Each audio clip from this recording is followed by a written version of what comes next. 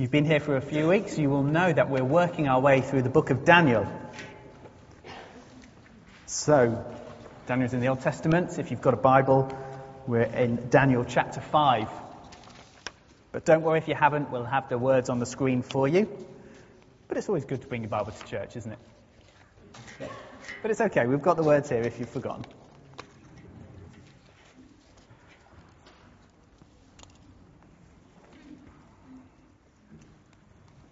Just another quick notice as well while you're finding Daniel chapter 5. You might have noticed if you've come in, they've done some refurbishment out in the foyer. It looks good.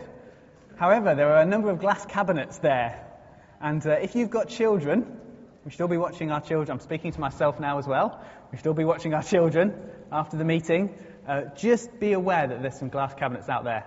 And we don't want them hurting themselves. Okay? So be aware. I'm going to be aware of my child as well who's here today.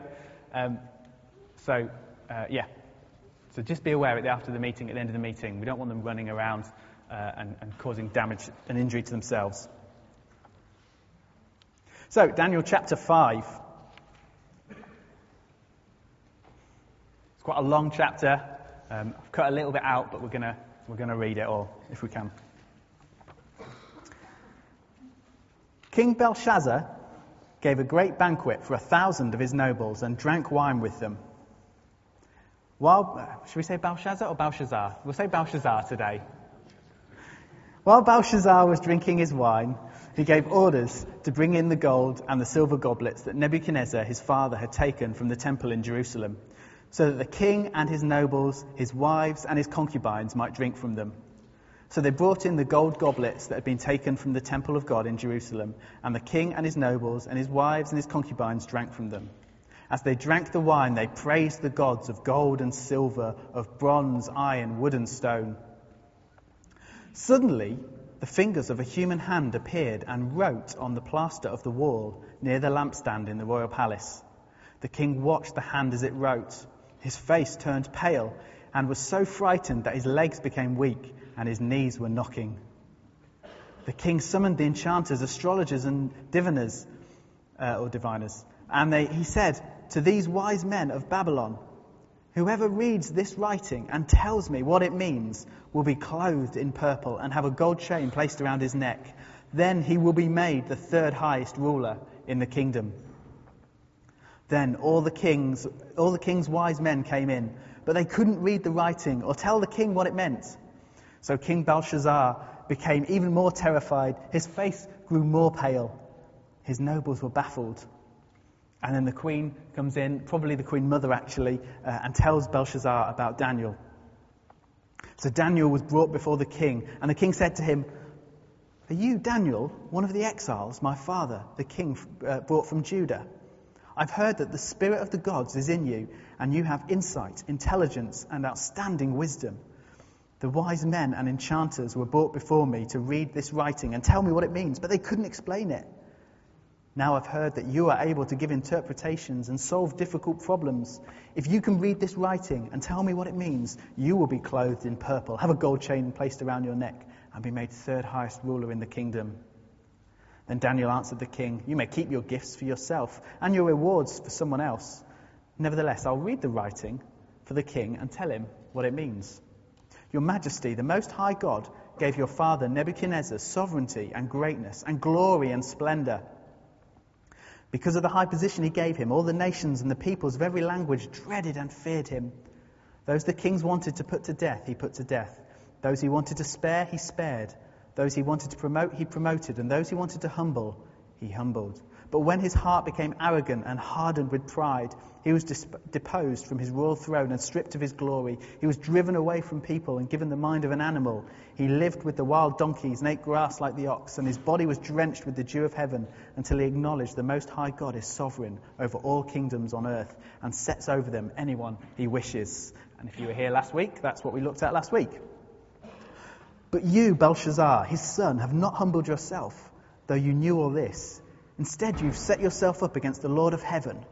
You had the goblets from the temple brought to you, and you and your nobles, your wives, your concubines drank from them. You praised the gods of silver, gold, bronze, iron, wood and stone, which cannot see, hear, or understand. But you did not honor the God who holds in his hand your life and all your ways. Therefore, he sent the hand that wrote the inscription. This is the inscription that was written. Mene, mene, tekel parsin. Here is what the words mean. Mene, God has numbered the days of your reign and brought it to an end. Tekel, you have been weighed on the scales and found wanting. Perez, your kingdom is divided and given to the Medes and Persians.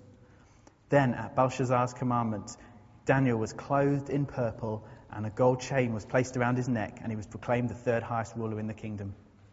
That very night, Belshazzar, king of the Babylonians, was slain, and Darius the Mede took over the kingdom at the age of 62.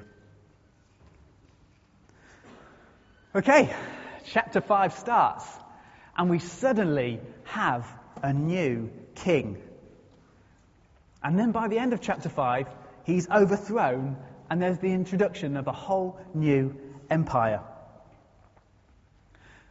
Belshazzar is likely not to have been the king, the actual king. History tells us that the last king of Babylonian Empire was a guy called Nabonidus. And it's likely that Belshazzar was his son. And Belshazzar was ruling in his absence, in the absence of Nabonidus. We don't know why he was doing that. Maybe Nabonidus was ill.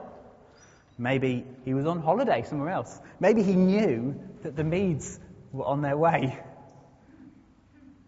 And that kind of makes sense now when we read about Belshazzar offering him the third highest place in the kingdom. We go, okay, yeah, so that's why maybe. Because Belshazzar was second.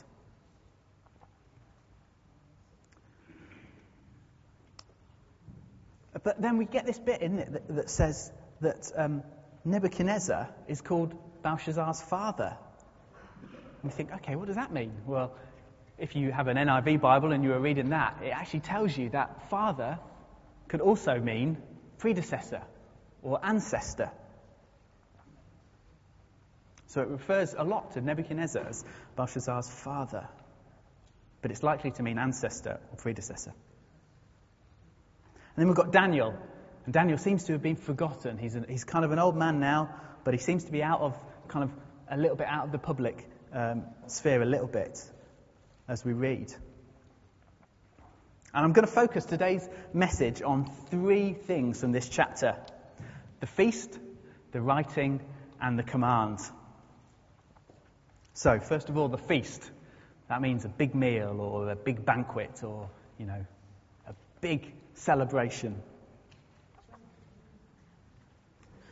The chapter starts with this great big feast, this great big banquet. You've got the lords, you've got the wives, you've got all these wives, you've got the concubines. Do you know, I always thought that when I was growing up that concubines was some kind of species of tree. It sounds like that, doesn't it? Just don't you think? When I was a child, and I used to read the Bible, and they used to... Here we have the concubine tree. Does it sound like a tree? It does, doesn't it? It does. I think it does. Anyway, just to kind of help in kind of translation, and perhaps you're unfamiliar with this word concubine, it's women that were not one of the king's wives, but they were part of the king's household. Maybe for various different reasons. Maybe they were bought. Maybe they were kind of slaves that had become concubines. And maybe they would serve the king in lots of various different ways. And we'll leave it there, and you can ask over dinner if you want any more information. But they would have had lots of different roles, not just the one you're thinking of. They would have been looked on with a bit of importance, actually, in the kingdom. So anyway, it's a guy who's got lots of wives and lots of concubines. That means he is an important person. And that's how it would have been seen. This is Babylonian bling. It really is. Do I need to explain, Paul, do I need to explain bling to you? Do you know bling? You know bling, you're okay with bling. Okay, you're okay. This You know, if people are rich and they want to show off how rich they are, they will wear lots of jewellery, won't they? Lots of expensive jewellery, big necklaces, lots of rings, maybe on every finger, showing off lots and lots. It's bling. You know, they want to show off how rich they are because they're covered in jewellery everywhere, and that's called bling, if you don't know. So he's showing off. He's a very, very proud man with his wives and with his concubines. And verse 2 tells us this, that actually the proper translation is that he drinks wine in front of everyone. So you can see him at the front of the feast, drinking wine, everyone watching, perhaps at the start of the feast or at the end. He really is showing off. He is a very proud man. And then Belshazzar does something that on the surface of it doesn't really seem too bad, and maybe you think, well, it's not too bad. He gets the gold and the silver cups that have been taken from the temple in Jerusalem, and he uses them in his feast. He drinks wine from them, and he praises his gods, the gods of silver, bronze, iron, wood, and stone. Maybe not that big a deal. You remember, at the beginning of Daniel, when we started, Jerusalem has been conquered by the Babylonian army, and they've destroyed the temple, and they've brought many Jews to Babylon. But they've also brought anything valuable from the temple back to Babylon as well. As you might, treated them as theirs. These are our things now. We've conquered you. We're having these things. The cups that would have been used as part of the Jews' worship in the temple. And it's not so much that they're using them in this feast that's offensive to God, although the fact that they're using them to praise their gods is certainly bad. But it shows a path that Belshazzar has been on. He has no respect for the God of Israel. See, Daniel says to him, you knew how God treated King Nebuchadnezzar, how Nebuchadnezzar's heart was hard towards God. However, God brought him to a place of honouring him. You knew all this, but you haven't humbled yourself towards God, he tells Belshazzar. In fact, you've set yourself up against God. See, Belshazzar has become hostile to God. He's decided that he was better than God. Perhaps he thought he could live his life with no reference to this God of Israel. Things from the temple? Well, actually, they mean nothing to me, because the God of Israel means nothing to me, perhaps he thought. But the problem for Belshazzar is that this isn't some local god, some mute idol that he was rejecting. This is the God of the universe. The God who gave him his life and being. I think it wasn't in our translation, but in the ESV it says, this is the God who's in his hand holds your very breath. See, his pride is a serious problem. But actually, pride can be a problem for all of us. Pride, see, every time I'm proud, what am I doing? I'm seeking to lift God a little lower and seeking to lift me a little higher.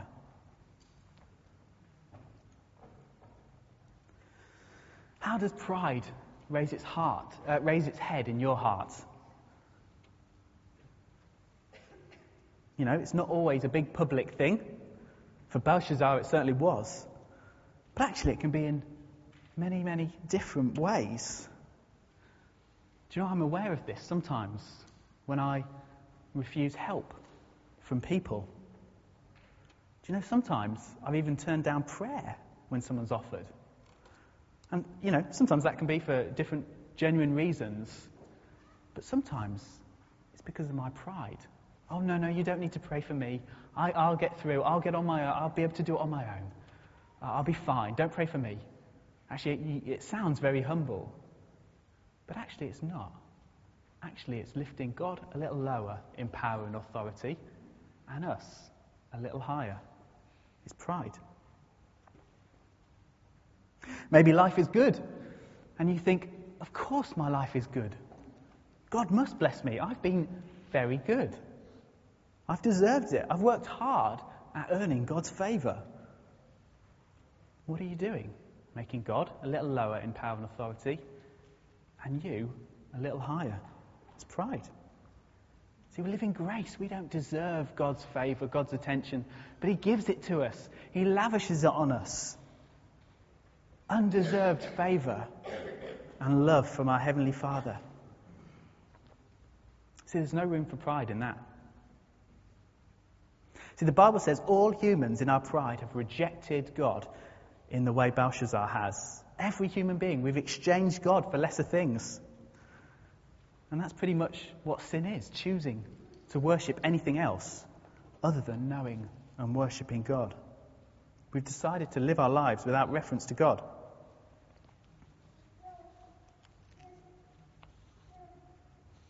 See, rejecting God is a big deal. You might say, well, I haven't rejected God. We just live separate lives. I just choose to ignore Him, really. I just choose to kind of, like one of those friends or one of those people in my family that I don't get on with, I just ignore them and then everything's fine. And maybe you think, I haven't rejected God, I'm just ignoring Him. But actually, the Bible doesn't give us that option with God. So Jesus says, Jesus gives us two options. He says, if you accept me, he says, you're accepting the Father. If you reject me, you're rejecting the Father. So we've got the feast that highlights Belshazzar's sin. Then the writing where we see God's response. So we're told that a hand appears and writes in the plaster on the wall. See, we have a saying, don't we? The writing's on the wall. We use that. Have you heard that saying? Yeah? Have you used that saying? The writing's on the wall. It's an English saying. And it's used to refer to a situation, or to say of a situation that the future is clear and certain things will happen. Or there's danger, imminent danger coming, or misfortune coming.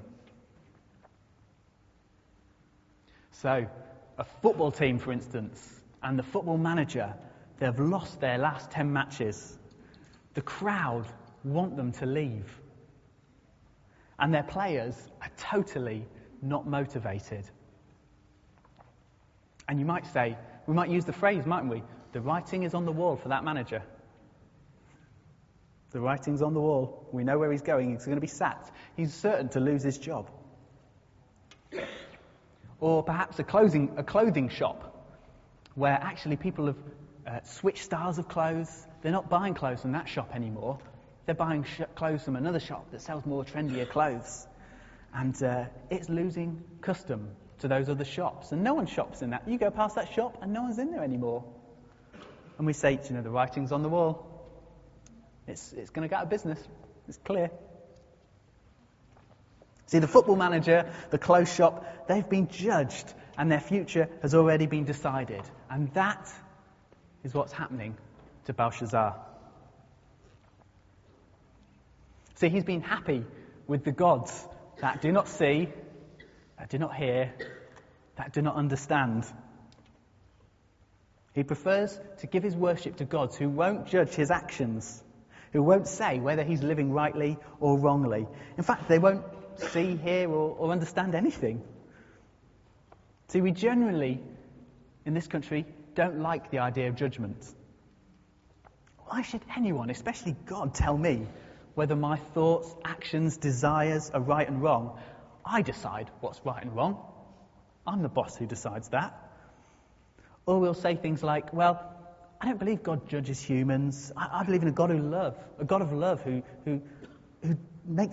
doesn't make judgments on how I live. See, we see wrongdoing in the world, don't we, or in our society, and we're very quick to say, God would judge that. That's very bad. I would expect God to take a stand against that. But what about the wrongdoing in our lives? Then we're less comfortable, really, aren't we, in expecting God to take a stand on that. But actually, what I want to look, as we look at each of the words that are written on the wall, I want us to see that actually judgment is vital to understanding who God is and vital to the whole of Christianity. Okay, so let's look at these words that are written on the wall. Mene, God has numbered the days of Belshazzar's kingdom and brought it to an end. Perhaps Belshazzar thought his rule would go on much longer. Do you know, his feast sounded like he wasn't too concerned. He wasn't too bothered. He was having his feast, he was drinking his wine. He wasn't too concerned. But God knew when it would come to an end. It wasn't up to Belshazzar, it wasn't up to his enemies, it was up to God. See, Psalm 139 reminds us of this. It reminds us that God has numbered our days. This is what it says. All the days ordained for me were written in your book before one of them came to be. See, we won't know when our lives are up. I don't say that to scare you. It's just the truth. And actually, to pretend otherwise is foolishness. See, in Luke 12, Jesus tells a parable of a man, a rich man, who builds up his wealth. And he thinks, I've got so much wealth, I'll sit back and relax and drink and eat and have a good time. But God says to him in the parable, foolish man, tonight you will die. You stored up treasures up on earth, but you haven't considered the life beyond that. See, we don't know when our day will be. But I want to encourage you, if you haven't made a decision to follow Christ, do it today. See, one day your life will be brought to an end, like Belshazzar's. Don't put it off. However, the flip side of knowing our days are numbered is this. Perhaps you're ill. Perhaps you're scared of death. Do you know, your days are numbered by God. He decides how long you'll have on this earth. Do you know, if you're a Christian, that really does bring comfort. The God who knows you, who loves you, who cares for you, is in charge of your life.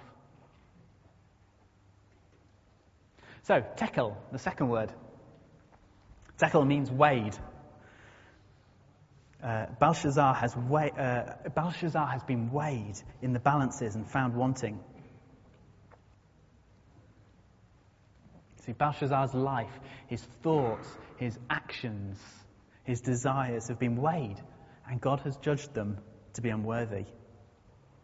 See, this picture of a set of balancing scales is a helpful one, and the Bible talks about it in other places as well, of God weighing our lives. He talks of the mother of the prophet Samuel, Hannah. She prays this: The Lord is a God who knows, and by him deeds are weighed. But you know, most people see it like this, don't they? They see it like this. In life is like a set of balancing scales, and as long as I do more good things than bad things, as long as my good things outweigh my bad things, I'll be fine.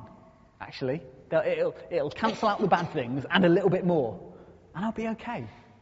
But if I do more bad things than good things, well, then I'll be in trouble. So I'll do more good things to weigh out the bad things.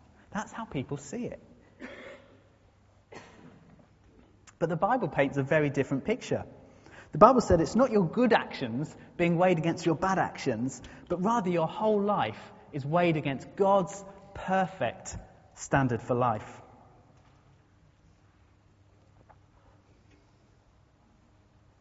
See, Jesus meets loads of people in the Gospels that think like that think they've just got to do enough good things and they'll be okay. And he challenges them to think and to consider that actually, maybe they're more sinful than they think. Maybe there's more of a problem than they've considered. See, even if we weigh ourselves against our own standards, we would find ourselves wanting. Do you ever find that? I can have standards for life, standards for what the proper life should be like. And you know, I find sometimes I don't live up to my standards. We find ourselves wanting. Then parsin. which means portions or half of something. So tonight you could have a passing of pizza or passing of chips. You could have half of someone's chips. It means half something or portions. Daniel interprets it using a similar word, perez, to divide or to share out. Belshazzar's kingdom would be divided up between the Medes and the Persians. He wasn't to escape God's judgment, and there would be consequences for his hostility. And that's what happens. The Babylonian Empire falls to the Medes and to the Persians. See, there's consequences to rejecting God. Hebrews 9:27 says this, just as a man is destined to die once, and after that, face judgment. See, there will be a day when God will judge every life and decide where they will spend eternity. Will it be with him, forever with him, or without him, where the Bible calls hell? See, and if we don't like talking about judgment, we even less like talking about hell. See, the book of Revelation describes hell as a lake of fire. Have you read that? It says it's like a lake of fire. Do you know the American pastor Tim Keller says that. He often speaks to people about this, and they say to him, surely you don't believe all that stuff in the Bible that says hell is like a fire, it's like a lake of fire, that there's kind of flames all around and pitchforks and all that kind of stuff. Surely you don't believe that's hell. And Tim Keller says to people like that, actually, no, I believe actually that language is symbolic. And they go, oh, symbolic. Oh, for you. I'm pleased you don't believe that. And he says, no, it's symbolic. The fire is symbolic. The reality is much worse.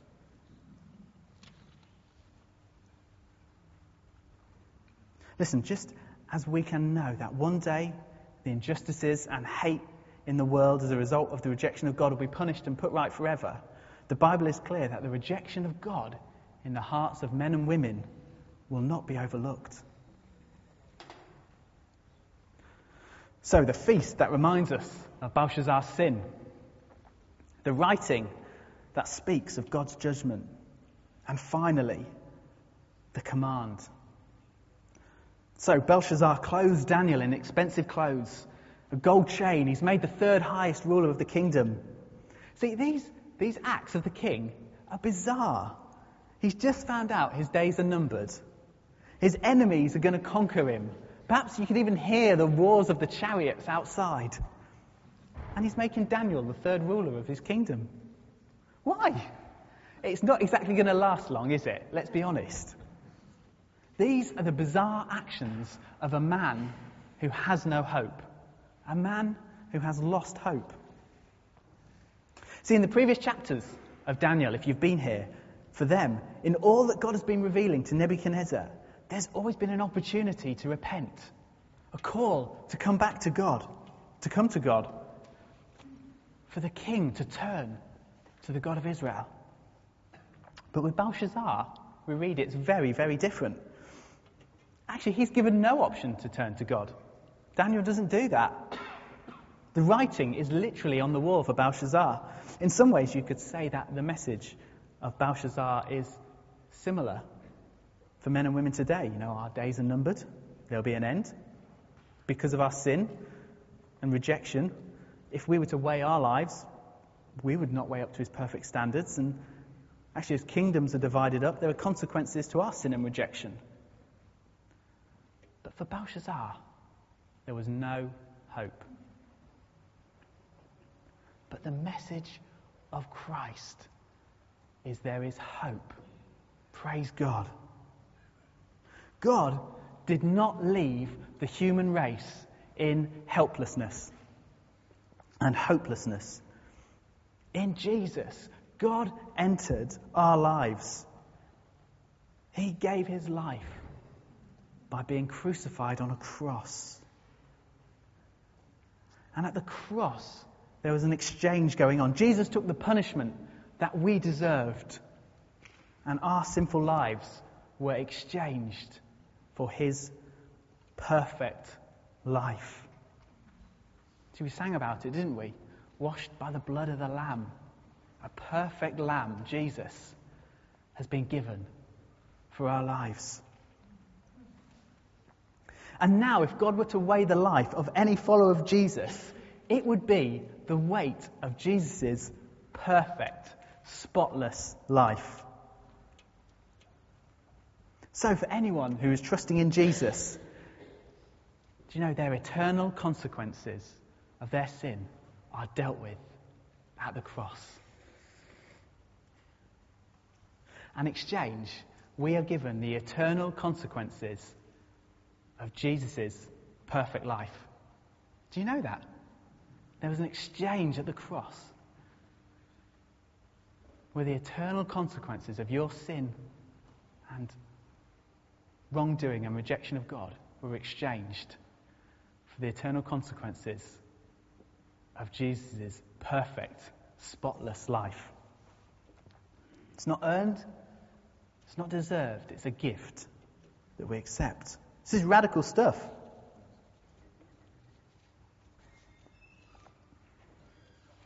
So the Bible says there's no condemnation for those that are in Christ Jesus. I really felt that coming through in the worship this morning. There's a real sense of, do you know, we're loved. In all the contributions, we're loved. There's no condemnation. We're His. We belong to Him. Now when God the Father looks at you, He sees the righteousness of Jesus. No condemnation. Jesus has paid for your sin against the Father.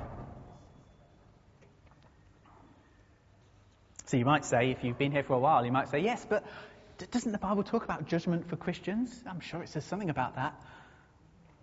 Well, yeah, but it's a whole different thing now. It's not to do with eternal destiny, but rather it's God's assessment of His grace working in us and how we've led our lives. Now judgment as a follower of Jesus becomes something that motivates us to serving Him, motivates us to loving Him. Because there'll be a day where we hear God say, do you know, well done, my son. Well done, my daughter. Do you know, it pleased me when you stood up for me in that situation. It pleased me when you went out of your way to help that person.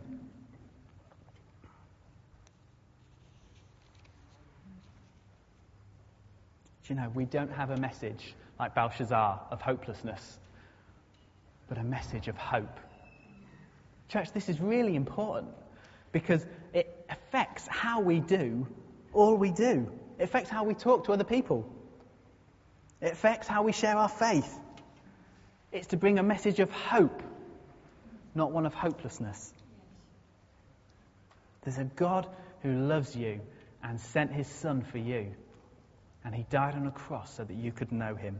You know, we have good news, don't we? We have good news. Perhaps you're thinking about, I want to invite someone to Alpha. I'm not sure, I don't know what they'll say. I don't know if they'll think it's a rubbish idea, but I want to invite this person. You have good news. They need to hear this message of hope. You know, we're called to display this good news in lots of different ways.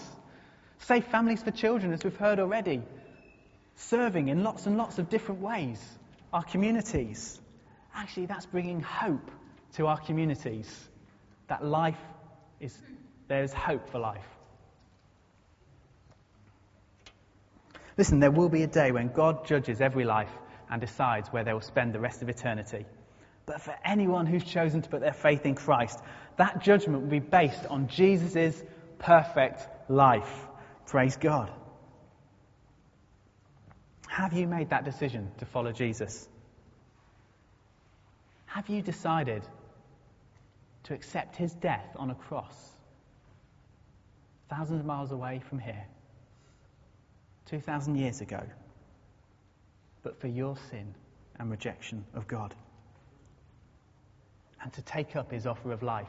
Do you know you can do that today? You can do that today. As we sing our final song, you can make that decision in your heart to follow Him. You can come and talk to us. If you think you're not at that step yet, you can come on Alpha.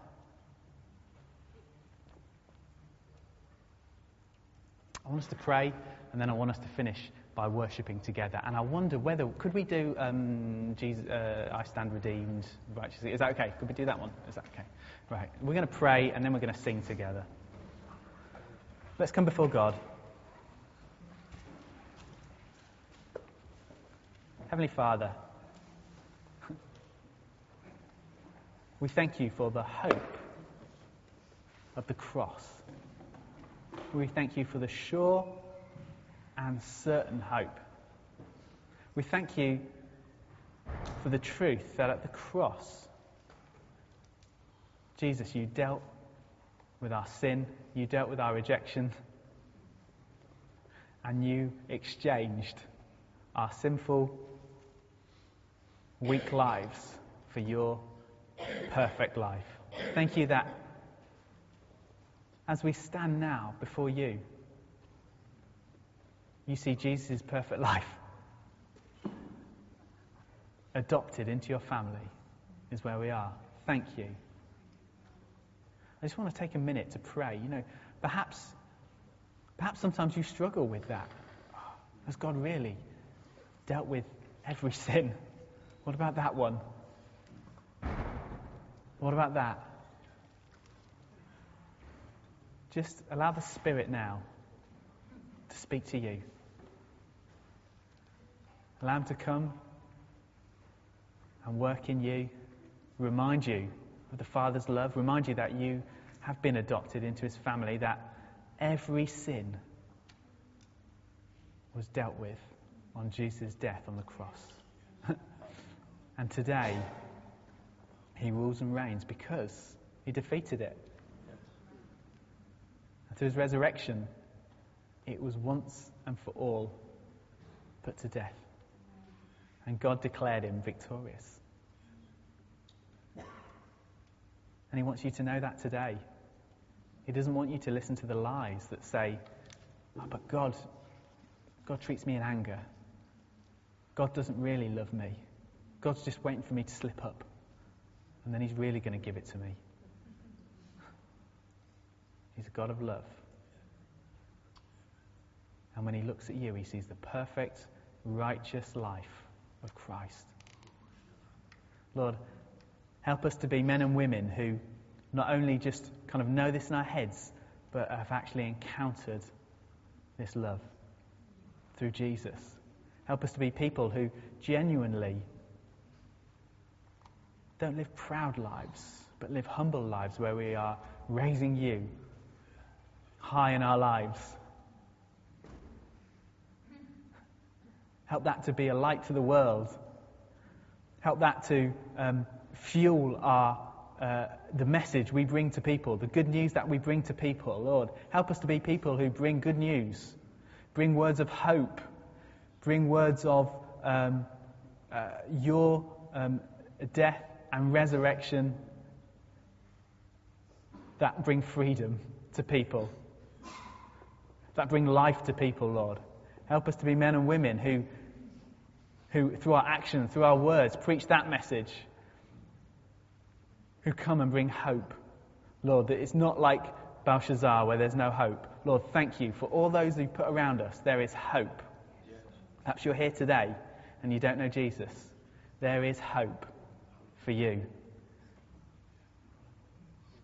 Jesus reaches out His hand of love to you this morning.